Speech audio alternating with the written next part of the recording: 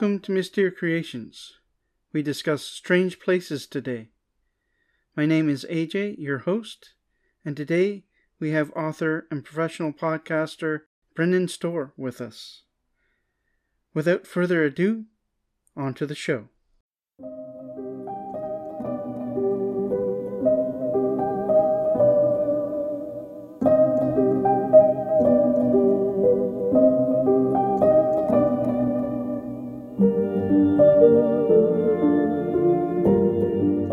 Welcome, Brendan. Thank you for having me. You're welcome. It's great to have you on the show. Can you give us an introduction of yourself and what you do? Absolutely, yeah. So my name is Brendan Storr. I'm the host of the Ghost Story Guys podcast, as well as Largely the Truth with Brendan Storr, which is a non-paranormal chat show. And I'm also the author of A Strange Little Place, which is currently out of print. It just went out of print, I want to say, 2 weeks ago. But it will be back in print in the fall through Beyond the Fray Publishing. So there will be a revised and expanded version of A Strange Little Place, again, hopefully out in the fall, but possibly spring 2023. And yeah, that's what I do. I mean, I also produce I'm also part of the I'm also part of the YouTube live show Weird Together, which is sort of a paranormal, where we talk about paranormal entertainment. I produce the podcast Luke Lore, hosted by Luke Greensmith, and a few other things as well. So I'm a busy guy. Right on. If you're willing to, can you tell us a little bit about your own experience with writing the book and the subjects in it? Sure, yeah. So, I mean, I started writing Strange in 2012, so 10 years ago now, which is kind of wild to think about. Actually, would be 10 years ago this month, I think I took my first research trip. And yeah, it's kind of crazy how this all works out. But to be honest, I wasn't a believer when I started writing the book. I just liked cool, creepy stories. And I had a couple weird things happen in my first apartment, and I would tell those stories at parties or to friends. But over time, I started, I was out for a walk with a friend of mine, and I was telling her these stories, and I kind of got this thought. I thought, I wonder if I could make a book out of this, And I'd always kind of fancied myself a writer, and I'd blogged a little bit, but I'd never really committed to and finished anything of any real length. So I thought, well, we'll give it a shot. And I went back to Revelstoke, which is my hometown, because I decided that the book would be all these stories from when I was growing up and all this kind of stuff. And I started talking to people. I started talking to my family, because I used to hear a lot of stories from them. And it kind of turned out that they didn't really remember many of them, which was a pain. So I kind of was not sure it was going to work out, but then they started connecting me, specifically my mother, connected me to some friends of hers who had had experiences. And they connected me to other people, and so on and so forth. And, by the time the book was done, it came out in 2016, I had uncovered more stories than I think anyone knew existed in Revelstoke, because there are some famous haunted houses in town, famous locally. Places like Holton House, or actually, I want to say Holton House is probably the only one that's really famous. It's this really lovely Queen Anne style house at the top of a big hill. I believe it was built in 1897. Yeah, so this was all new, and it wasn't just ghost stories or paranormal stories. I mean, there was also Bigfoot stories, a sea creature, like a lake monster story, a number of UFO stories. And the expanded edition of the book, which is coming out later in the year, that will also include mention of the missing people in the region. There are quite a few missing people. There have been quite a few missing people there over the years. Yeah. So it all kind of started as like, let's see if I can actually do this thing. And it kind of grew from there. And along the way, I had my first ever, I shouldn't say first ever, as an adult, my first ever truly paranormal experience. And I could no longer ignore what I was researching. I was kind of keeping it at arm's length for a long time. Yeah. Then I had a paranormal experience, and I realized I didn't know as much about the world as I thought I did. It's funny how things happen like that. It is. Yeah, it really is. And you could be going along for years, and then all of a sudden it's like a slap in the face. You Yeah. have to kind of take stock when that sort of thing happens. Yeah. Well, I sort of realized after that, and other things kept happening. This had been a part of my life for a really long time. I just had not really understood it, and I'd spent a long time trying to ignore it. Or, I was raised Catholic. I was raised in the Catholic Church, Yeah. and so I was baptized, confirmed, but I didn't really like it. I was very difficult for me. I found it very unpleasant. My family's Italian, so it's just expected that you go to catechism, and I really didn't enjoy it. So when I got a little older, I became, sort of an atheist. That was my thing, right? I don't believe in anything, man. So the things I thought I had experienced couldn't possibly be real because these things don't really happen. But I realized that this had been part of my life all this time, and I think it was just waiting for me to kind of Accept. accept it. Yeah, exactly. Accept it and just kind of turn into the wind and go, okay, yeah, you're right, fine.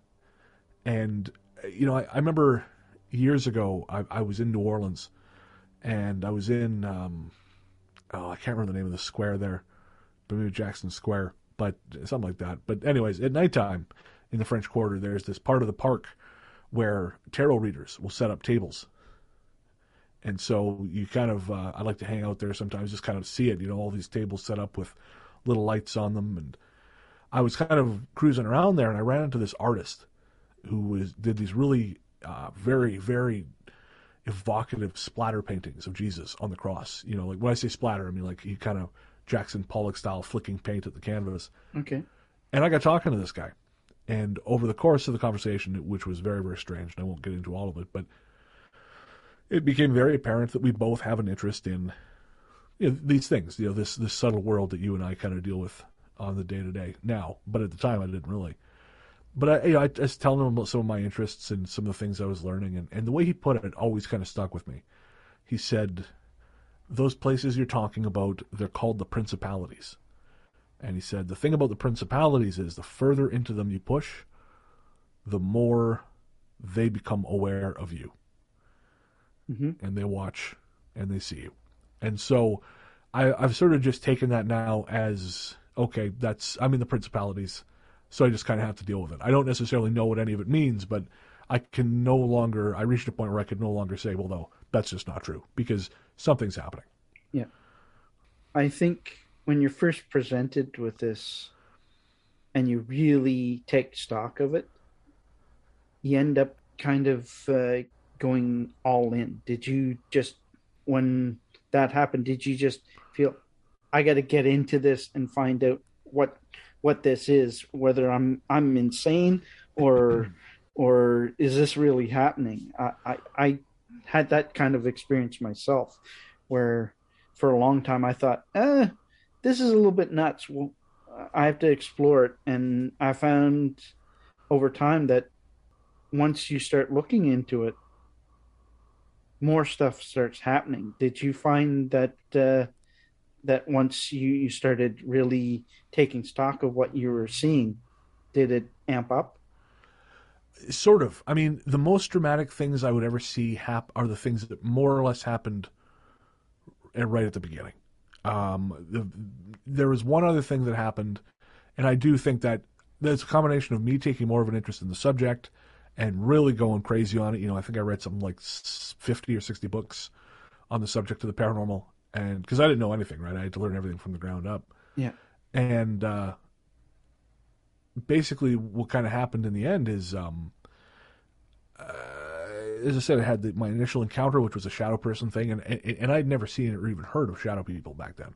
Okay. But then the last time I saw them was the year after the first time, so 2013.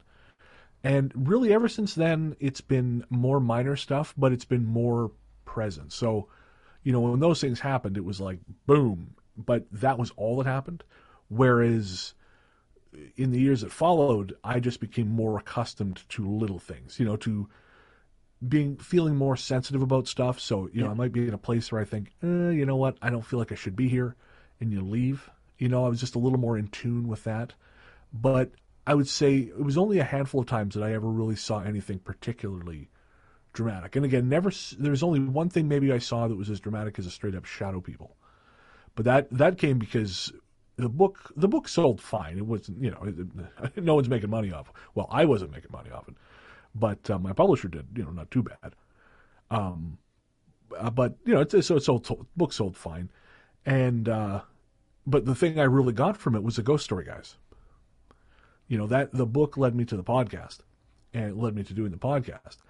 And so when we first started the show, and my former co-host Ian and I started the show, we started it in my office. And at the time, I was working as the office manager for a consulting company. Okay. And so it turns out that the office we started it in, the building we started it in, was deeply, deeply haunted. Like, deeply haunted. And so what I really started noticing is that, when we would record, especially on nights when we would record, things would really ramp up. So you would hear noises. We caught a couple odd EVPs on the equipment. Mm-hmm. I would say, yeah, we just had a lot of unusual stuff happen. And again, but it was never as, pardon me, I'm drifting a bit, but it was never as dramatic as what happened the first time. So it was never like, again, a full-on shadow entity showing itself. It was never, excuse me, I was actually touched by a shadow person. That was part of my first experience. And it was very, very upsetting. That never happened again. So, okay. But it was just a constant sort of parade, like stream of, like little things, seeing shadows. I can tell you one of the stories if you're interested. Go ahead. I love to hear stories. Okay, so when I worked originally for this forestry consultancy, I worked for about 6.5 years. Mm-hmm. And so when I started, our office was on the second floor. Now, I should say it was on the left side of the second floor if you're looking at the building. And the very first time I saw a shadow person was there. I was telling the secretary at work about the research trip I'd taken. She was telling me some ghost stories. And again, beautiful April morning, I want to say. Sun's out. And it was a big office, about 1,600 square feet. Yeah. So behind her is my boss's office. To the right of that was my one of the programmers. Then the office next to that was mine. We were alone in the building. Or I should say, rather, we were alone in the office. And as we were talking, I saw this all-black head peek out from the doorway. From behind a coat rack in the programmer's office. Okay. And it held there just long enough for you to see it. For me to see it. And then it went back. And I started panicking internally. I remember I felt the colors draining out of the day. I was scared. And I just shoved all that way down and did that thing that a lot of people do, where you say, no, I didn't see that. I didn't see that. So, as I said, that was my first, and again, I saw the shadow figure again, but the office was the first place I saw it. And I used to like to hang out there at night because, again, I had an office and, I could watch movies. Sometimes my buddies would come over, we'd have a beer and say, watch a movie in my office. And so on this one occasion, that was the plan. Now, to get into the office at night, it was easiest to park on the third floor of the adjacent parkade and go through the connecting door. Okay. So once you're through the connecting door, there's a short hallway, and then a left goes into the grand staircase, and you go down 2 flights of stairs, and you're at our door. Mm-hmm. So on this particular night, we pulled up to the door, opened it, and the hallway light was off, which is not unusual necessarily. It would get turned off, but it seemed much darker than it should be, if that makes sense. It was much darker than we had ever seen it, and there was still a single light on. It's just most of the lights were off, okay. But it was too dark. So my friend and I looked at each other and we thought, well, that's odd. But we walked in, and just as we got to the end of the hallway, to the left turn which leads into the grand staircase, I just felt goosebumps go up all over my body. And I peeked down over the banister to the landing where the office door was. Now, I should say the grand staircase is, one wall is just a stained glass window, across from which is a streetlight. So it's fairly well lit in the evening, even if the lights are off. Well, I could see, even though the grand lights were off, I could see through the stained glass window and the streetlight almost all the staircase, except for the landing at the bottom of the stairs next to the office door, which had this incredible black mass. There was such a collection of shadows that it shouldn't have been possible. It shouldn't have been that dark. And the more I looked at it, the more the hair went up on my arms. And I thought, okay, my friend and I both, she felt it too, so we backed off. And we stood outside the we went back out to the parkade, and we just had the door open. And we thought, we're being stupid. We're looking at each other. Come on. Like, this is the dumbest thing in the world. So go back in and get to the top of the stair. Can't even get as close to the top of the stairs before the hair comes up on the arms. And looked at each other again, thought, okay, we're definitely not going down there. Left the office again. And again, we're standing there, we're holding the door open, looking at each other, thinking, well, I guess we're not doing that. Let's go for a beer. We'll have to go for a beer like in a bar. Yeah. And all of a sudden, we felt this hot wind blow past us. And I didn't think much of it when it blew past us because we thought, maybe the heater just turned on, the furnace just turned on, and this is just the forced air coming out. We didn't really pay attention until that same warm breeze sucked in back past us. It was almost like the building was breathing. And we watched, and I kid you not, as that wind went past us back into the building, those shadows that I described, they receded like a tide on the beach, leaving the hallway the regular level of dark. I actually saw darkness flow backwards like a liquid almost. Okay. And I've only ever seen that twice in my life, but that was the first time, and it was incredible. And we went back in, and sure enough, that the light was reaching all the way to the bottom of the stairs. The mass was in front of the door was gone. That's very, very interesting. I've had instances where dark masses will kind of come in, and right. And you will feel it right away, but a lot of times whatever is there is of ill intent. Did you feel like something was going to attack you if you went in? Well, eventually when I started the show, by the time I'd started the show, we had moved up to the office on the third floor. So we'd gone from the second to the third. And it was much easier to be there. It feels like whatever was happening with that building is primarily happening on the second floor.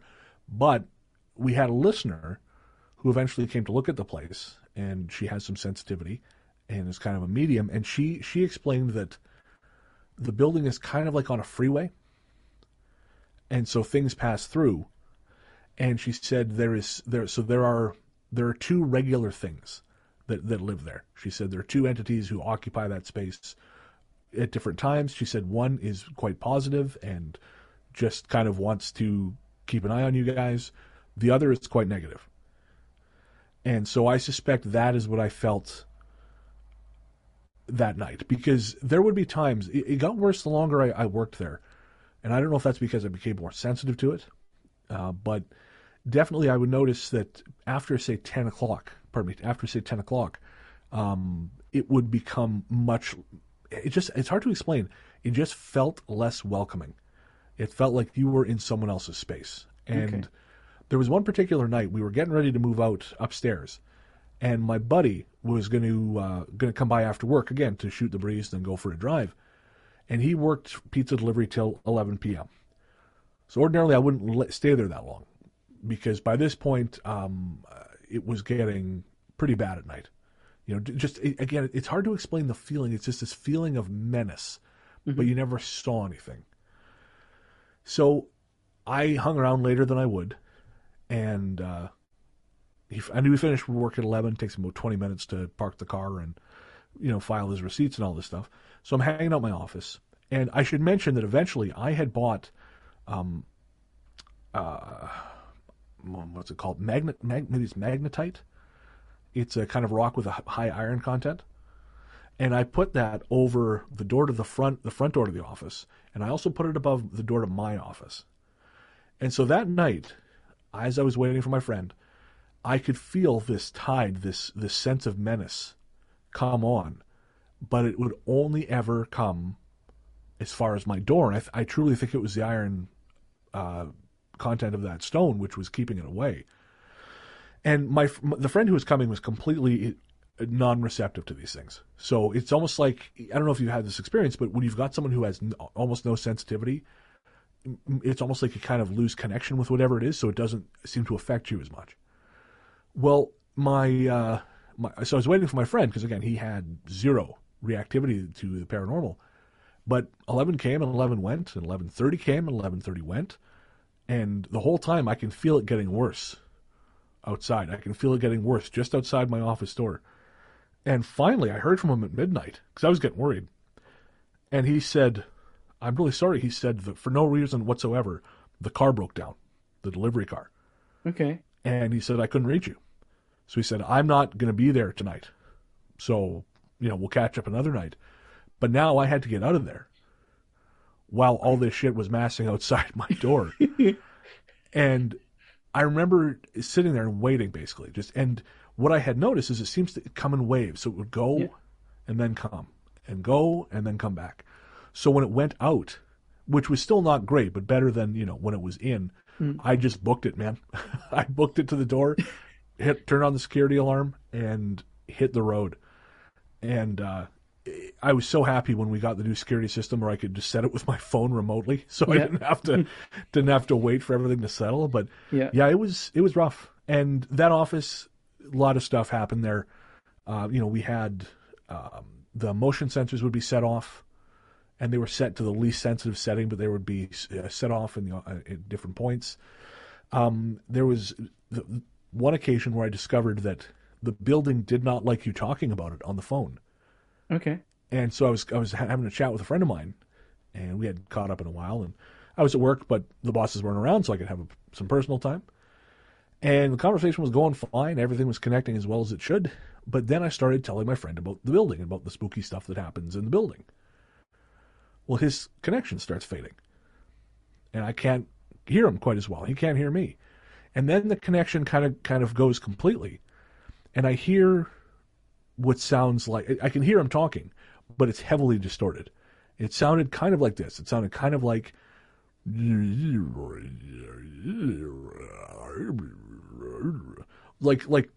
weird slowed down tape speak. So I hung up the phone, called him back, and said, "Hey man, what the hell were you just saying?" And he said, "I thought that was you speaking." Ooh. And and this is like an iPhone 7, this is, or something. This is not, my Nokia 5500. This is a reasonably new phone that this happened on. So I started telling him more about the building, and the connection kept fading and dropping. But when I would talk about other things, it would stay stable as a rock. So I tried it. I went outside talking about normal stuff. Started, working fine. I started talking about spooky stuff, working fine. Kept talking about spooky stuff, went back in the building, same thing, connection died. So it was almost like the building just did not want you talking about it and would kind of mess with your electronics to make sure you didn't. And I think working there as much as I did, I think really sensitized me to the paranormal, because I would have a lot of little stuff happen when I wasn't at work. But once that office closed, because the company sold, essentially, there's a very long story, but I was laid off. I got them to a place where they didn't need an admin assistant anymore, which was kind of my point all along, because I didn't really like the work. And then I ended up moving my own business into the office and blah, blah, blah, blah. But when we finally gave up the office completely, I've noticed that my experience with the paranormal doesn't happen as much. So I think constantly being in this place where these entities were, I think it just kind of somehow sensitized me to it. Mm. And every now and again I'll walk past the building and it still feels very, very active. That's what I would call the tide. Oh, interesting. You've had experience with this. It's when I was a kid, I lived in an area that was reputed to be a native burial ground. Interesting.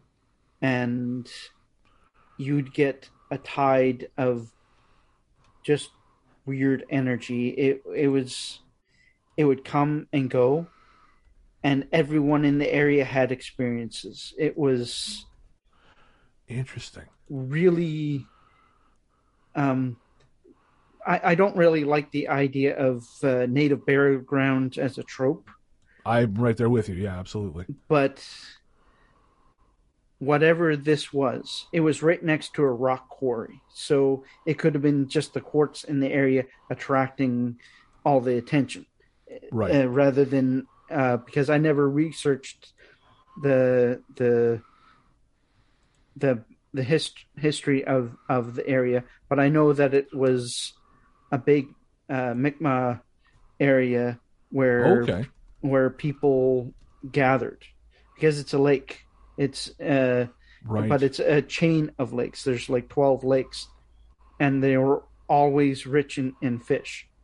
So it would have been a camping area where people come, and they would have had people die and buried in the area. So I can understand that kind of a thought, but there was up on the hill a guy went insane, murdered his entire family, and shot himself in the basement. Oh my God. And then the new family came in, my neighbors, and my parents had a kids club for all the kids in the area. So the kids were talking and telling stories. And apparently, in their home where Buddy shot himself, the blood would never go away. Oh They would wow. repaint and use all kinds of solvents to get rid of stuff, and it would reappear on the wall. Interesting. And one Halloween, we were joking around, and one of us had the great idea of using a spirit board. Oh. I would never use it because my mother had one, and I always felt bad vibes from that, Right. or that particular board. As soon as they did that, it was like a wall of blacker than blackness came through the building and just Oh. went right through. Like it was like a herd of elephants went through the building. The whole thing shook. People flipped out. The kids all ran, and I was there with two other people, and it just went right through us and went on. It just it wasn't like it didn't stay in the building, but we could hear voices of people, and we said, "Okay, this is a nope situation," and we noped out of there. Yeah. And I never ever played with the spirit board since then. Interesting. Yeah, I mean, And I never have, but that would that's one of the reasons stuff like yeah, that. well, I think since then I was like 12 or 13 when this happened, so I Right. wasn't that old. And then at 16, I took up magical practice and learning about magic and that sort of thing. Um, and it was at that point that I had my own experience that I can remember, where a ghost tried to strangle me in my sleep. Oh. I woke up and there was this like a shadow person over me, and I Right. felt pressure of something on my throat. It was Jeez. directly on my throat, and all I heard in my head was die. Oh my God. And I started struggling, and I told it to fuck off. Right. And it's when I said fuck off and I meant it, its eyes flashed like a red color and it disappeared. Interesting. And it was basically me energetically saying, "Get the hell away from me. I Yeah. don't want you in my room." Um, but weirdly, I know that's a human spirit that was doing that, not like a demon or something really malevolent like Right. an elemental or something like that. The idea Because of oh, sorry, please go continue. ahead, go ahead. No, no. Um, the idea of demons and that really doesn't compute with me. I'm right there with you. Uh, I believe in daemons, which can be good or bad Right? depending on the situation. It's more a general idea of spirits that have not been human. Okay, yeah, sure. It could be an animal spirit. It could be an actual demon, like a real malevolent kill you type thing, Right. or something masquerading as that. Which in this case, it was a masquerading creature or masquerading person trying to look like that creature. Interesting. It's funny you say that because the episode that's coming out tomorrow of Ghost Story Guys, episode 134, is about the Hat Man. Yeah. And there are definitely seem to be Hat Man encounters where they're intentionally obscuring their identity. It's like they should have features, but there is one person I think described gray smoke. Someone else described like a silver liquid that reflected light. And so it does seem like there's this element of. There's even one person who felt like they maybe knew the person, but it obviously had no features. And so, yeah, it's interesting to say that because I'm starting to wonder if there is an element of obfuscation with shadow people. If they're not necessarily entities we can't understand, they're maybe people just hiding who they really are. We'll be right back.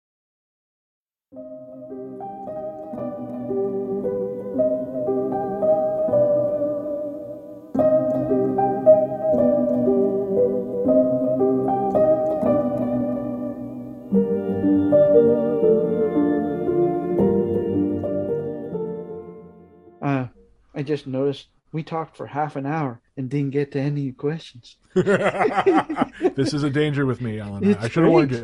you. I'm a talker. I love it. Um, Revelstoke, it has attributes of a window area. Do you know what that is? I do. What's your thoughts on Revelstoke being a window area? Oh, it most certainly is. Yeah. I I didn't really understand it growing up. I didn't really notice, because it's like fish in water, right? You're in it, you don't think about it. Yeah. But when I started to write the book, I really started to see it. And now that the book is out, actually, I kind of have a difficult time going back to Revelstoke. Okay. And I find it energetically very difficult for me to be there. And some of that's just, going home to my family, and, I wasn't exactly the happiest kid in the world. So some of that's just, bad memories. Yeah. But also, it's like whatever is there, whatever entity is there, because I think there is a large governing entity there. Okay. In addition to regular just weirdness. I think it's more aware of me now, and I think that's harder to be around. For instance, I went back to visit my family once a couple of years ago. More than that now, thanks pandemic. But so it was maybe 2018 this happened. I was driving around, and I just said, I literally was looking at the mountain, and I felt the mountain was looking back at me. And for the listeners who don't know, I assume most do, Revelstoke is a small town in Western Canada. It's on the main highway. It's on the Trans-Canada, but it's fairly isolated. It's 45 minutes to the west before you get to another town. It's an hour and a half to the east before you get to another town. The road north dead ends in a very small community and a dam, and it takes about 3 hours to get to the small community. The road south dead ends in a lake, which you could take a ferry across it, but the road itself just dead ends. And it's surrounded on all sides by about 7,500 feet of vertical mountain. Revelstoke is about 1,500 feet elevation. The mountains around it rise up to about 9,000 feet. We're a very popular ski destination. It's actually become very much a ski town ever since I left. Okay. And so it's a very visually striking place, but it's also, like I said, very, very strange. And I was looking at this mountain one day as I was kind of driving from the place where I was staying to visit my mom, and I just remember saying kind of out loud, "Hey, if you want to talk, I'm around. I'm interested in to hear what you got to say. Okay. And I was kind of just speaking to the mountain. Well, that night, I always used to stay at my aunt's house when I was in town. My aunt's got a big place. She's got lots of room. And it's right on the river. And I do think the Columbia River is one of the things that creates this set of conditions. You know, the Revelstoke sits at the confluence of two rivers, the Illecillewaet and the Columbia. And it also, the Inacomplu River joins the Columbia later. So there are a number of rivers coming together. And of course, a lot of people think that it sort of indicates a place of power.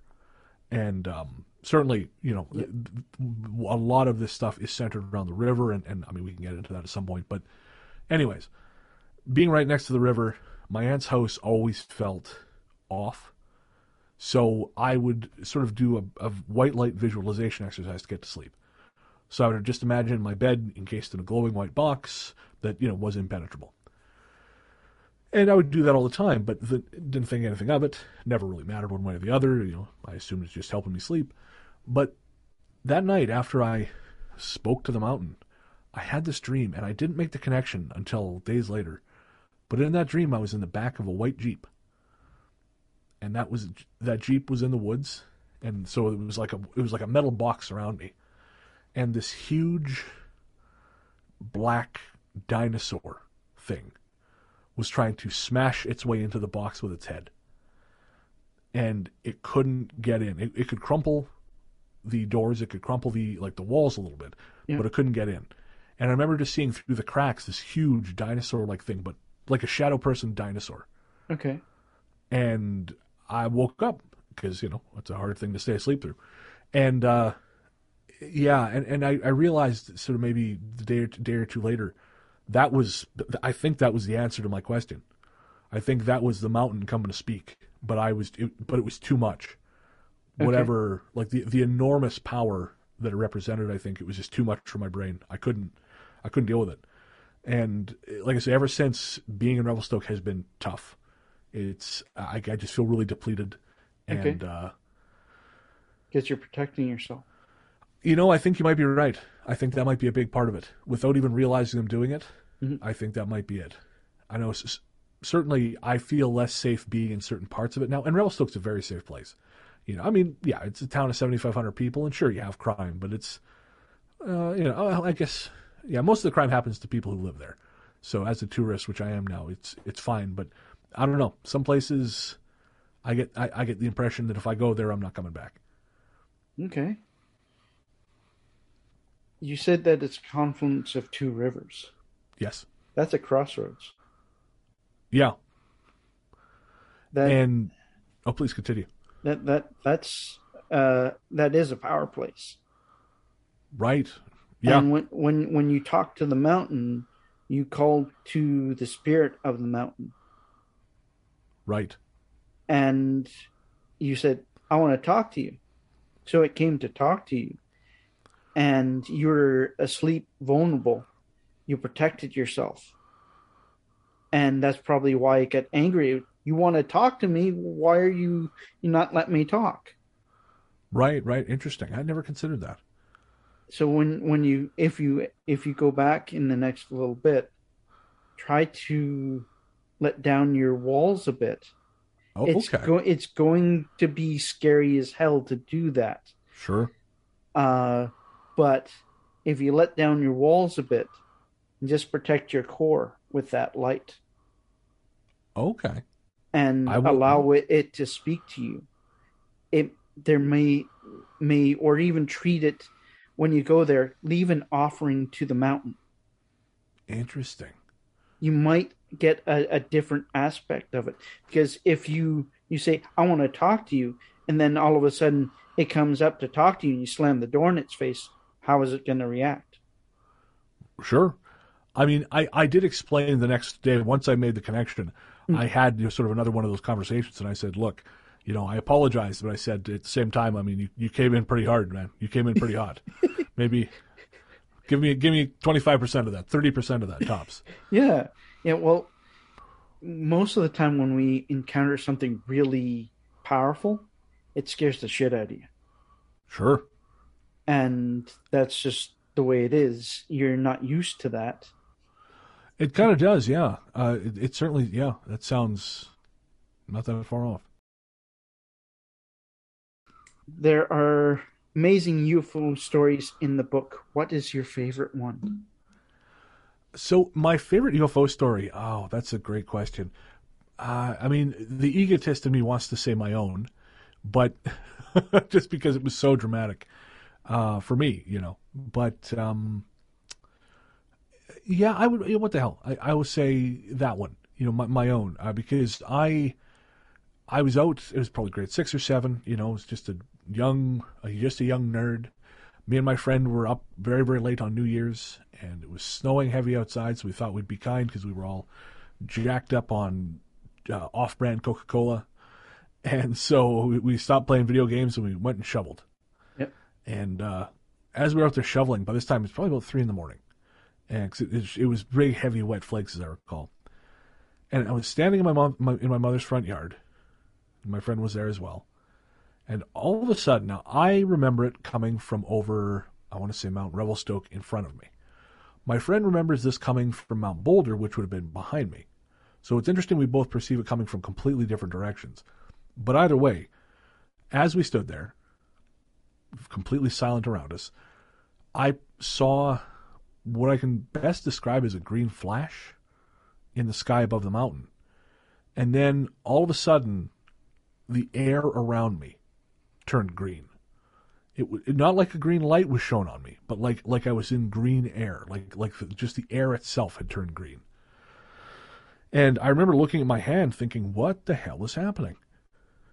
And then before I could really get my brain around it, it went. It only lasted a second or two, as I recall.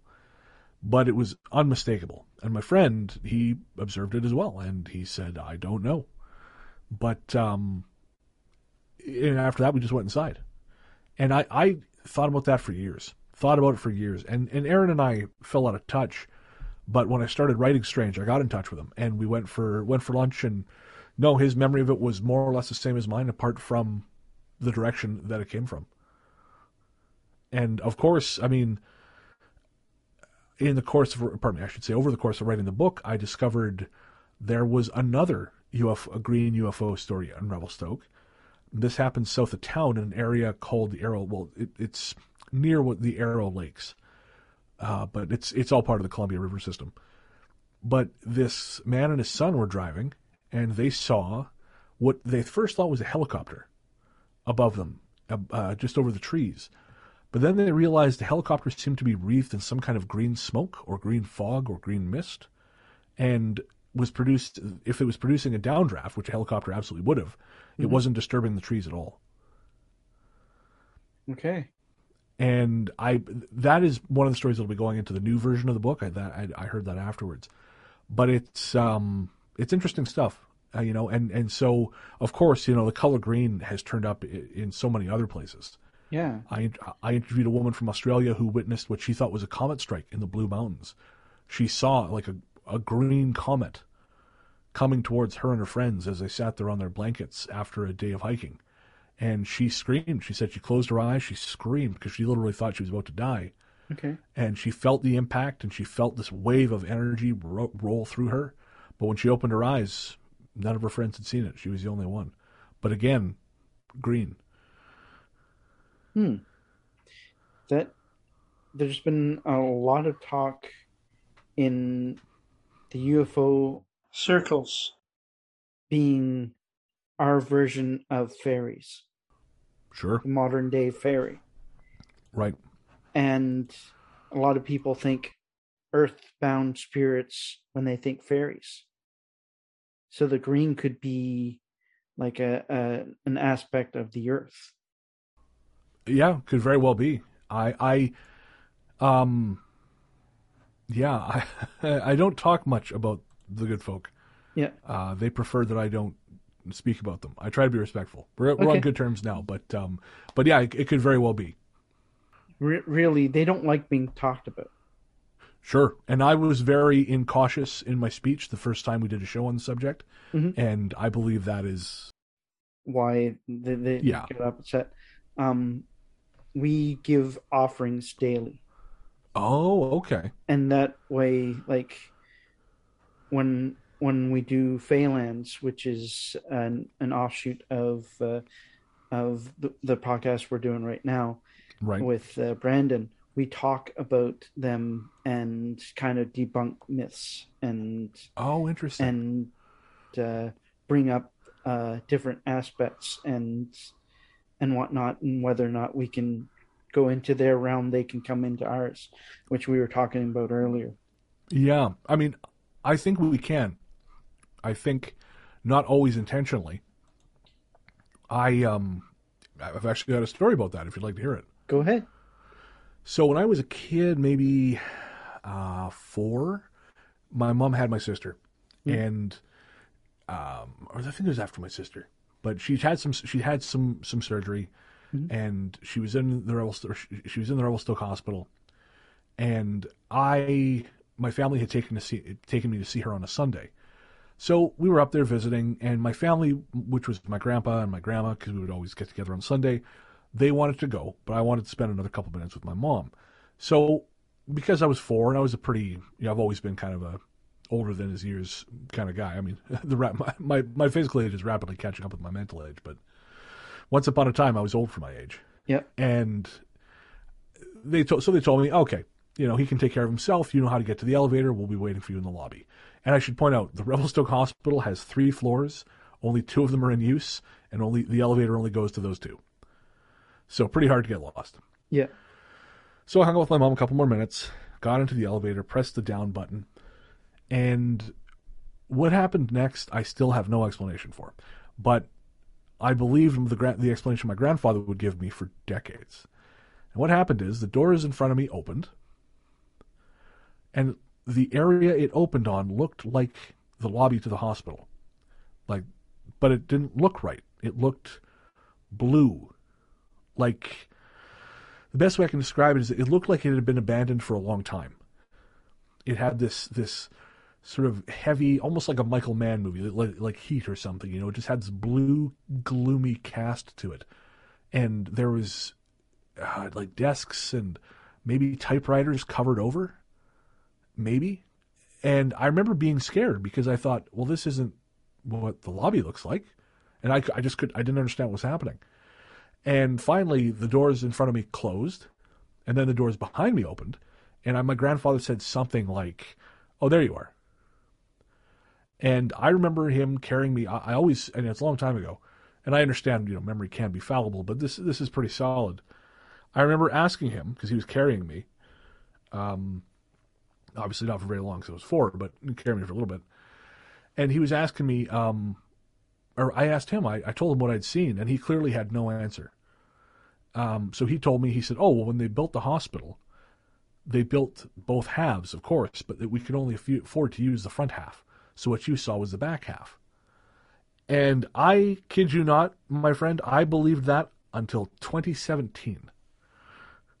And then I was listening to the Micah Hanks show, and he was talking about people who sometimes go places that aren't actually there.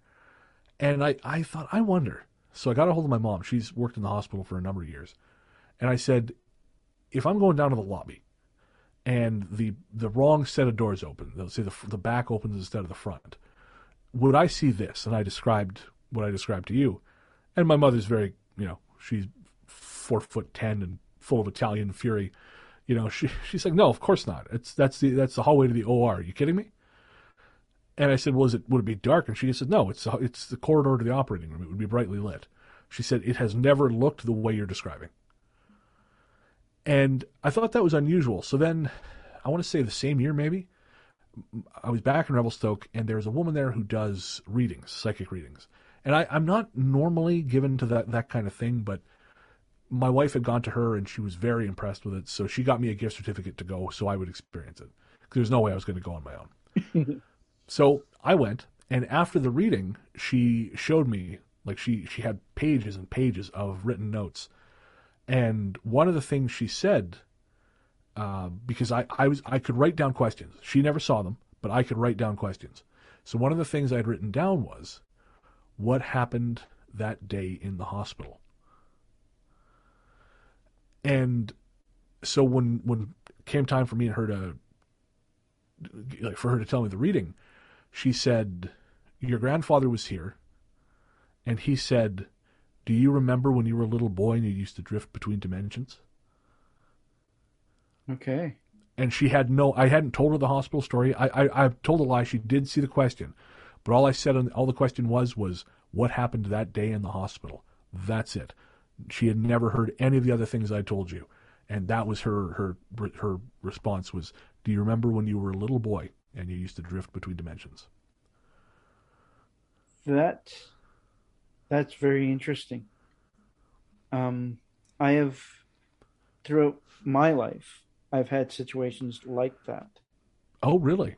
Could but you tell it's me about some of them? yeah, yeah. Um, Actually, last night was one. Oh, I because I have sleep apnea, I stop breathing at night, okay. and sometimes it can be up to like 3 or 4 minutes that I'm not breathing. Oh my So God. my mind goes into a DMT situation, and I get kicked out of my body sometimes. Interesting. Last night, um, when this happens, it's the same sort of world, but it's different somehow. Oh, so It's the a same the same as the world of your bedroom, say for example, yeah, but different. but different, and Okay. it'll take on different shades of color. Blue Oh, is common right. for when you're in like a euphoric realm where things kind of seem like you're heavier, like you're moving slower. Okay. So it could be that uh, you're in a realm where time is slowed, and so Oh, everything kind of feels like you're moving through pea soup. Last interesting. night, I had a situation where that was happening. I was kind of moving slowly, but my wife was there. I got upset for some reason. I'm not sure. My memory's kind of failing me now because after a situation like that, it when I come back, I feel weird. It took me about an hour to go back to sleep afterwards, Wow. but uh, the situation was I got angry at her, and then she got into the car and went, "We don't have a car here," but she got Oh, into a station wagon, which we had when we first moved here in 2012. fascinating. But we got rid of it when we got here because it wasn't worth keeping. Right. And it looked as though it had had work done to it. So, what this could be is every time we have a thought, a new universe can be created. Yeah. Yeah, I literally just watched a film about this. It's kind of blown my mind, the timing of all this. Yeah. So, yeah, st- this stuff does exist. And what you could have done when you were a kid, something snapped and your point of view went to it. Like you could have even held your breath for a moment, Yeah. and that's enough to put you into another realm. I mean, when I was young, I had a near-death experience. And I don't remember how old I was, but I want to say this was before my sister was born, so it was before I was 4.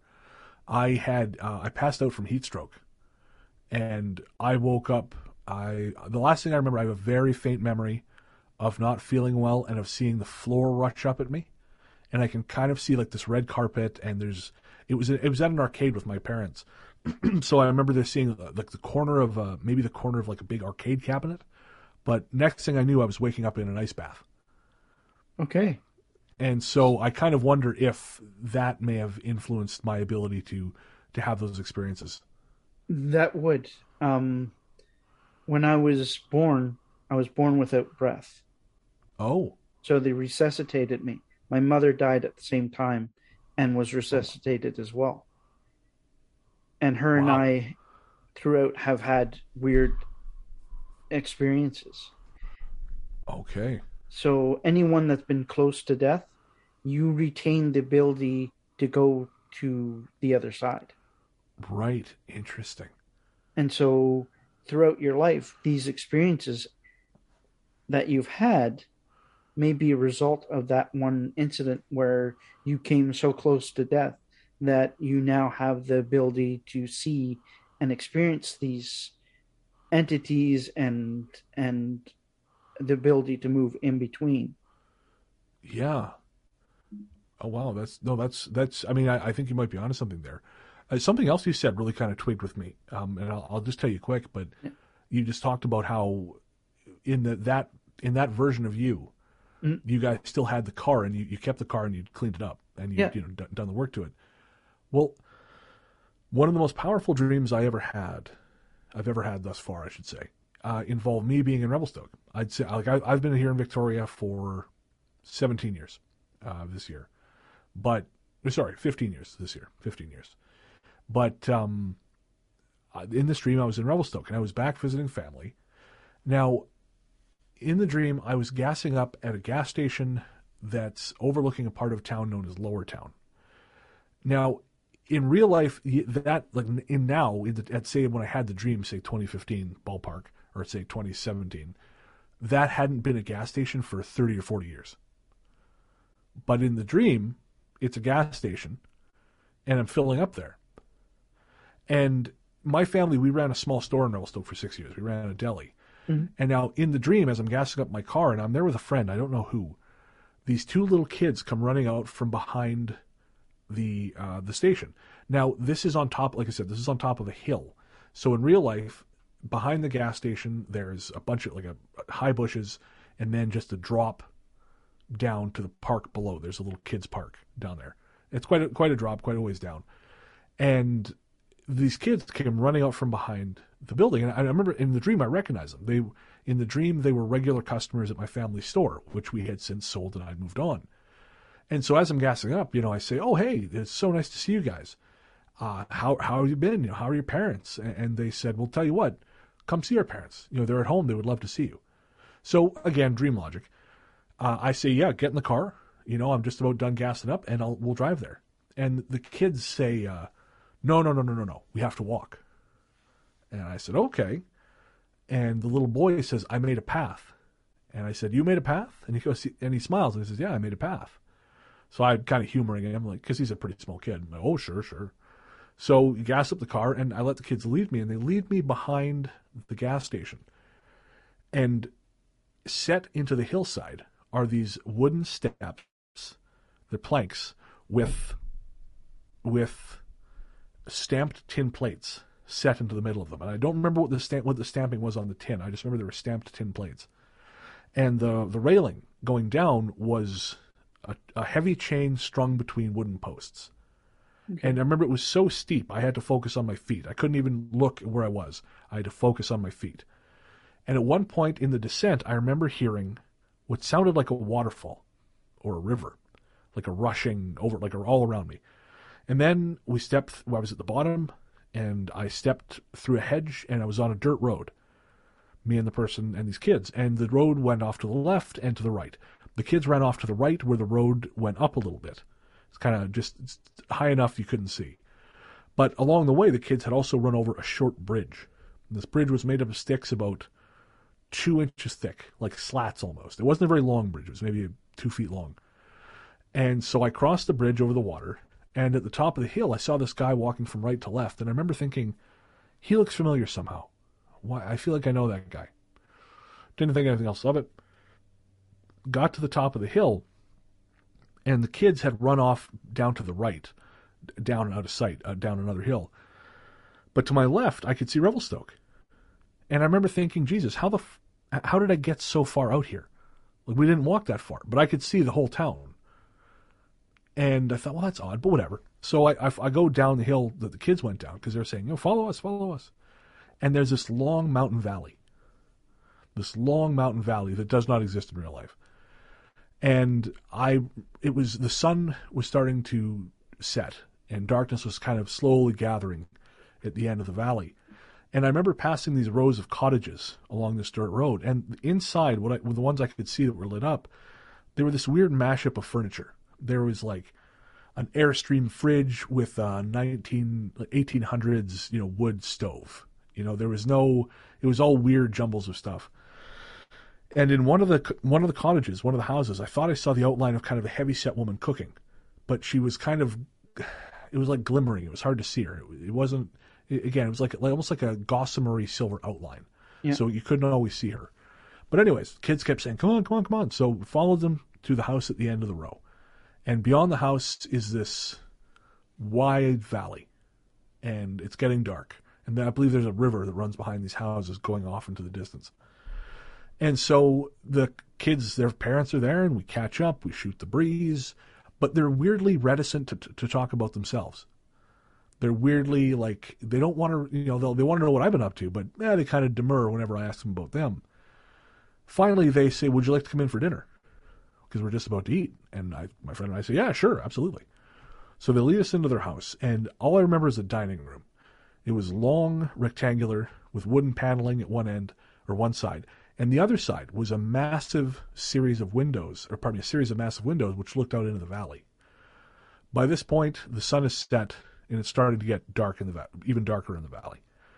So we sit down to a meal, and I remember very distinctly, the one food I remember seeing there were these gorgeous chocolate chunk cookies. And I love chocolate chunk cookies. So there's just this massive, beautiful looking, incredible looking cookies. I wanted them more than anything. And the couple and the family, they sit down to eat. And they say, help yourself. But something tells me, don't eat the food. Don't eat the food. And so I said to my friend who had sat down next to me, we're not eating. And the family knew. They knew, but they didn't comment. They just kept eating.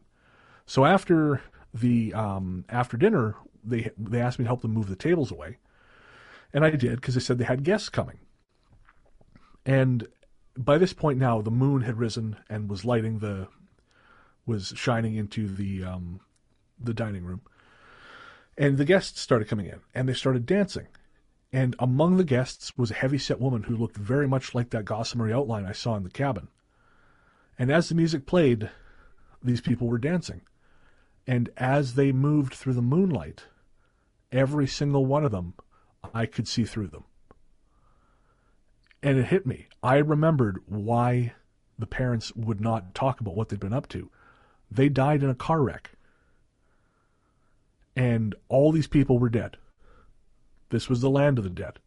And this was their food, and that's why I didn't eat their food. And as I had this realization, the dancers sped up. They danced faster and faster and faster, and then I woke up.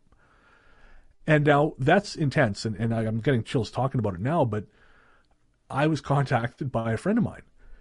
And a friend of mine said, oh man, I have these weird dreams sometimes about this like fantasy valley outside of Revelstoke that doesn't actually exist. And he told me where he thought it was. He said, it's on Mount Begbie. In the dream, it's on Mount Begbie, which is across the river. And I realized that the viewpoint I had on Revelstoke in that dream, where I recognized all four of the roads going in and out of town, and I wasn't on any of them, put me in exactly the same place as his dream valley. Wow. Yeah. So both of you had the same... We're both going to the same place. Yeah. Yeah.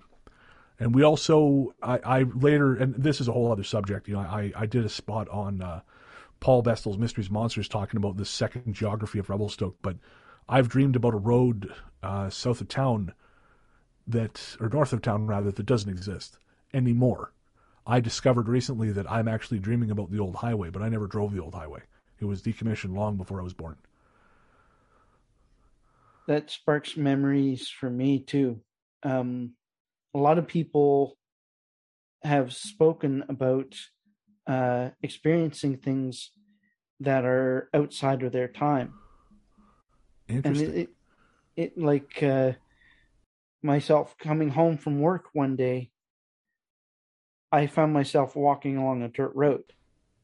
Okay. And in where Tattersall Drive is? I do. That used to be a dirt road for a long time. Oh. Back in the 70s.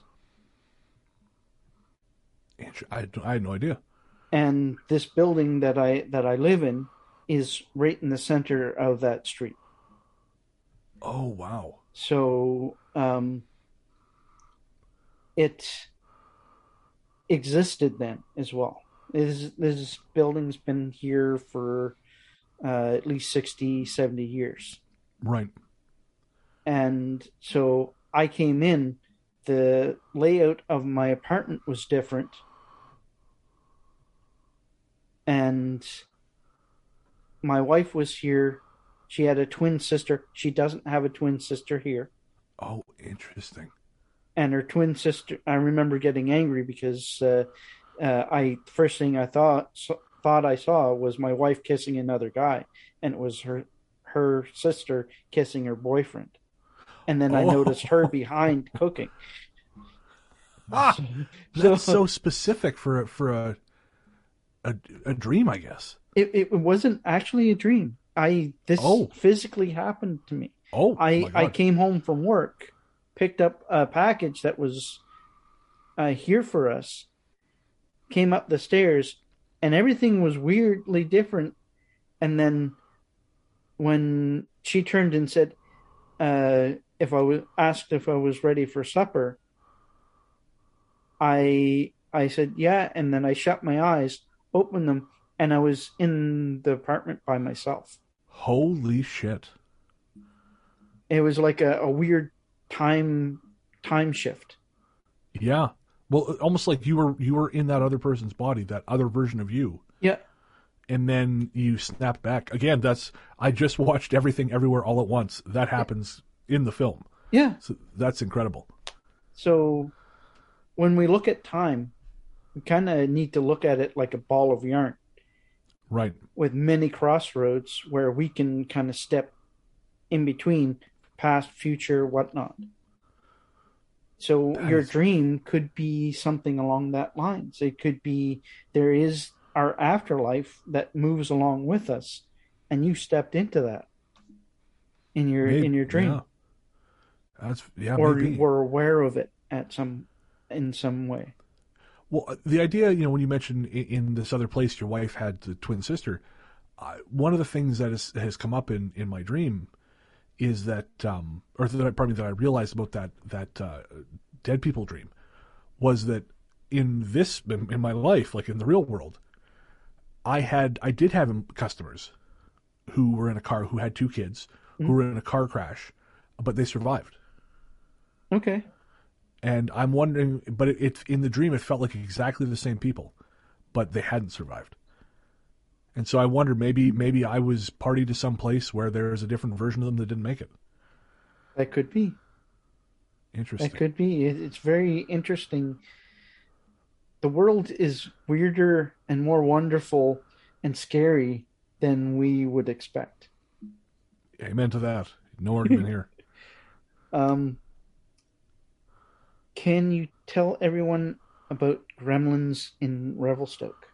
Sure. So yeah, basically the Gremlins, all those stories in the way the book is formatted, it seems like they're attributed to different people, but Mhm. mostly I got those stories from one person who had been told them by different people. But essentially, what seems to be happening is little tiny shadow people will turn up, and whenever it seems to start at the front door, generally speaking, if they're arriving at your house, and they bring with them electrical malfunctions and mechanical malfunctions and all kinds of like lights flickering, all weird stuff happening. Sometimes the car won't work. And this happened to. There's a couple women in the same family it happened to, and both times, they were told by someone who knows. They were said, "You got gremlins," and they said, "What you do is you get a saucer of milk, you put it outside your door, and it'll stop." And now the first person who told me, the woman who first did this, she thought, oh, sure, I'm going to be feeding all the neighborhood cats. It's going to be real popular. So she put the saucer out, not expecting it to work, because they had brought gremlins back from her husband's late mother. She had passed on, and she had always joked about having gremlins. They thought it was just a figure of speech, but on the way home from her funeral, their car started breaking down. and then they started having tons of electrical problems. So she thought, screw it, I'll put it out. She did. And now where this woman lives is in a part of town where there are bears. Sometimes you get tons of neighborhood cats. That milk stayed completely untouched for days. Nothing touched it. And then the electrical troubles went away. And when her daughter had the same problem, she told her, you got gremlins. Just put out some water, put out some milk. They'll go away. And so she put it out, but she hid it, which I think behind a potted plant or something. And still, nothing touched it, and the electrical problems stopped. That's awesome. And from what I was told by a woman who works at one of the senior citizens complexes there, if she's working, she's very sensitive. If she's working, she puts out an offering, no problems whatsoever. If she's not working, none of the other girls do it. There are electrical malfunctions. They've had pipe breaks. Never happens on her shifts. Okay. That's a little people thing. When you're trying to attract a little person, right? Put out milk with honey. Okay. Grains. Any type of small offering like that. Right. And it'll attract their attention. Oh, okay. And if you have one that's misbehaving, you put that out to appease them. They'll stay in the area and they'll actually flip their script and start helping you. Oh, interesting. And so, like, pipe breaks and stuff like that wouldn't happen when she's there because she's paying attention to them and saying, hey, I respect you. Here you go. Yeah. Yeah, that's fascinating. I'm really kind of curious to see if we have, you discussed that sometimes you have anomalies turn up in your recordings. I'm kind of curious to know if we have one because it's not it has happened in past for me. And certainly given the conversation topics, I think increases that likelihood. I think we're probably going to have a few that that might be very interesting to go back. And like speaking of going from this realm to the Fey realm and back, right. in that one episode where we were talking about doing that, we had a little voice say, yeah, this happens. Really?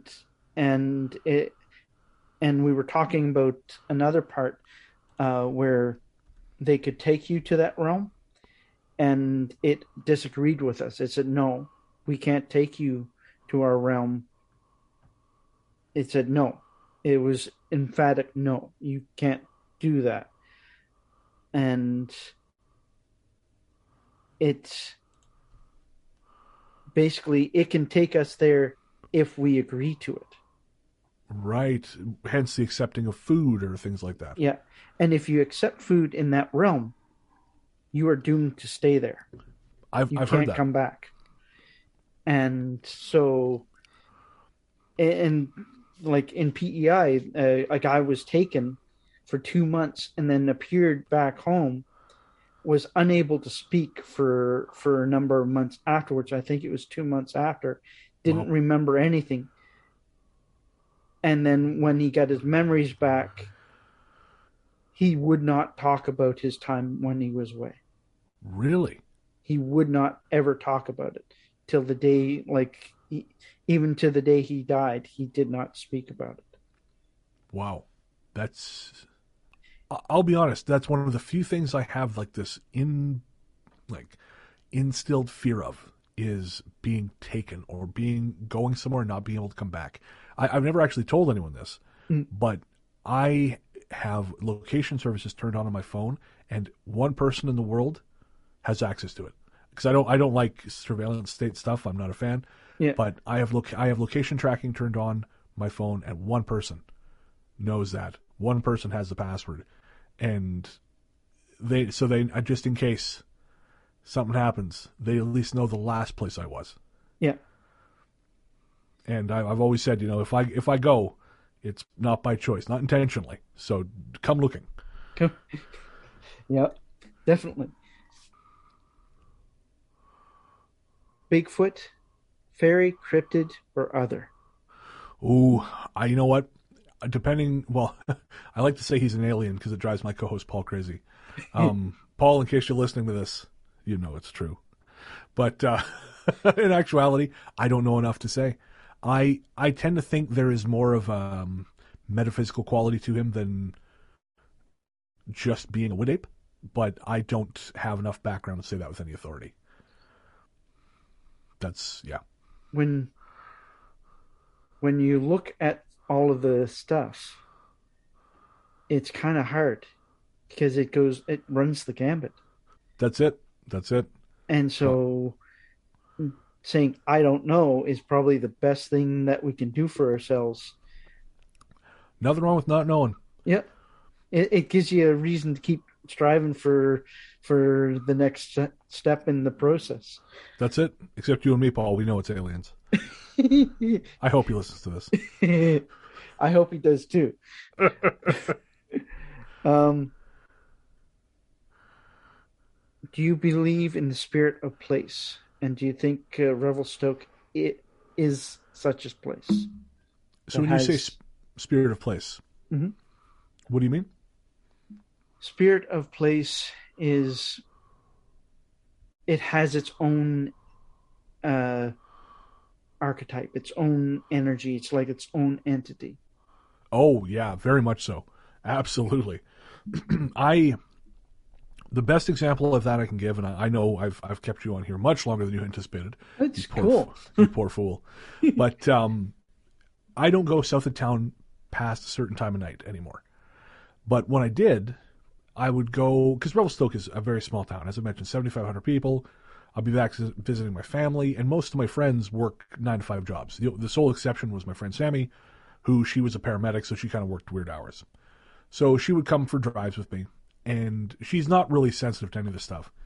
But one night, we're out for a drive, and again, ordinarily going south of town, the paved road used to end at a place called Greenslide, which is Greenslide Road. Now, once upon a time, before the Columbia River Valley was dammed up, there were a number of communities if you kept driving. There was Beaton, Burton, Arrowhead, Kamaplix, all these little towns that were flooded when the river was dammed. So when that happened, the road also was flooded out. They built a new road on the other side of the river. But if you keep going past Greenslide, eventually the road goes right into the river valley. And you can go down as far as, I think it's called 12 Mile, maybe a little bit further, but there used to be a ferry crossing there. And so when you're driving that road, you can still see sometimes, if the river's low enough, you can see the foundations of submerged homes or of long gone homes, and you can see the ferry landing as well. But again, at nighttime, that area is dark, dark, dark. So everyone I knew gets to Greenslide, turns around. Even if you got a truck, you get to Greenslide, you turn around. Well, one night, Sammy and I were out driving, and I got to Greenslide, and it was so incredibly bright. I've never seen it so bright. It was beautiful. The stars were up. It was just gorgeous. So we kept going. And now I used to have, my car was an '09 Corolla. This is not an all-terrain vehicle. But still, we kept going, minding the potholes, because this was dirt road. Eventually, we got to the valley. And I've never seen the valley at night before, because it's always so freaking dark. You just get the sense that you're not welcome. Yeah.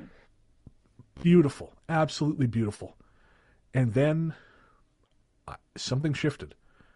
And I kid you not, man, I saw darkness flooding back up the valley. Like it was filling the valley like a basin. Okay. And I said to my friend, I said, well, we should go.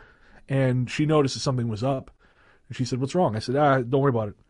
But as the darkness overtook the car, which it did, it traveled much faster than us, she actually said, how did she say? Something feels creepy, or I feel creeped out.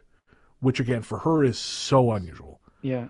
But, yeah, and so I think that was whatever lives there, whatever is the most powerful spirit there, I think it was away. And I think that it became aware of us, and I think it came back. So I think that is a big part of whatever is Revelstoke's place. And to be honest, I actually have attempted to reach out to that spirit via meditation from Victoria. And I have had responses. So there does seem to be, I mean, it could just be me talking to myself, but it does seem like there's something there. And it said it's very old, is how it described itself. I said, am I any kind of threat to you? And it actually seemed to think it was very funny, and it said no. Are there any other areas that you know of in BC, like Revelstoke?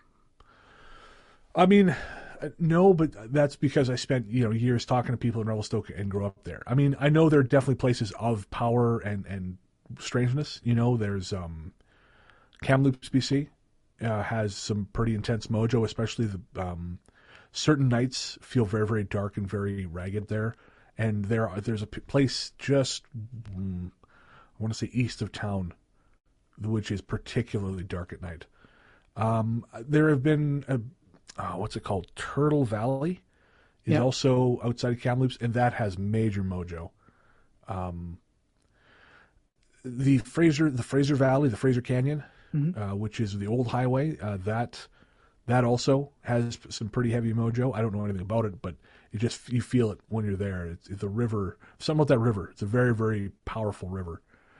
And I mean, obviously Victoria. Victoria's got a lot of stuff going on. I mean, I don't subscribe to most of the traditional stories here, but I've talked enough to people to know that for example, there's at least one hotel where the maids don't have to clean certain rooms by themselves. Okay. So, I mean, nowhere it's intensely in Revelstoke, but then I also haven't studied other places as intensely as I studied Revelstoke. Well, home is a place where you kind of learn the ins and outs regardless. That's it. And when you have the opportunity to go back for something like writing a book about the area, you learn a whole lot more about it than you would probably expect. Absolutely. Yeah, that was very, very much my experience. And I imagine now with the expanded edition of Strange, I'm going to be doing a little bit more research, and so I imagine I'll probably learn even more. Yeah. Yeah. Let us know when you do. Shall do. Well, is there anything that you would like to promote before we get off here? Come check out Ghost Story Guys. That's how I make my living now. I'm very lucky to be a professional full-time podcaster. And ghoststoryguys.com, where everywhere fine podcasts live. I co-host that with Paul Bestel, who also hosts Mysteries and Monsters, which I recommend very much. Awesome. My other show is Largely the Truth with Brennan Storr, and that's a non-paranormal talk show where I just interview people who seem cool. So my most recent episode, when this comes out, will be with the Addams Family, directors of the film Hellbender, which just arrived on Shudder. Oh, and excellent. Yeah, super cool people, very, very kind. And like I said, I also produce the podcast Luke Lore for Luke Greensmith. That's a short form folklore podcast. It's about 10, 15, 20 minutes. And I also am part of Weird Together, the YouTube live stream with Joseph Camo. And Joseph is the host of a new show called In Search of Ghosts, which is also kind of part of the Ghost Story Guys family. So you can find links to all that at ghoststoryguys.com. It's a lot to remember, but ghoststoryguys.com. Yeah. Okay. Right on. Well, thank you very much for coming on with me. Hey, thank you for having me, man. This has been a pleasure. You've given me a lot to think about. Same here. You've reaffirmed some of the things I've been thinking of. And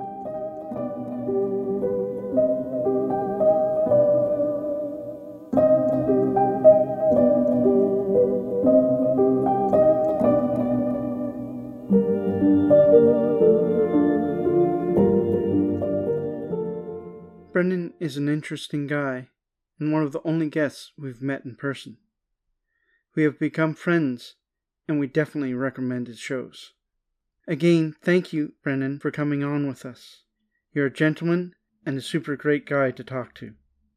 We hope you like this podcast and invite you to join us again. Please like, follow, and subscribe on whatever platforms you follow us on. Take care, and we'll see you soon.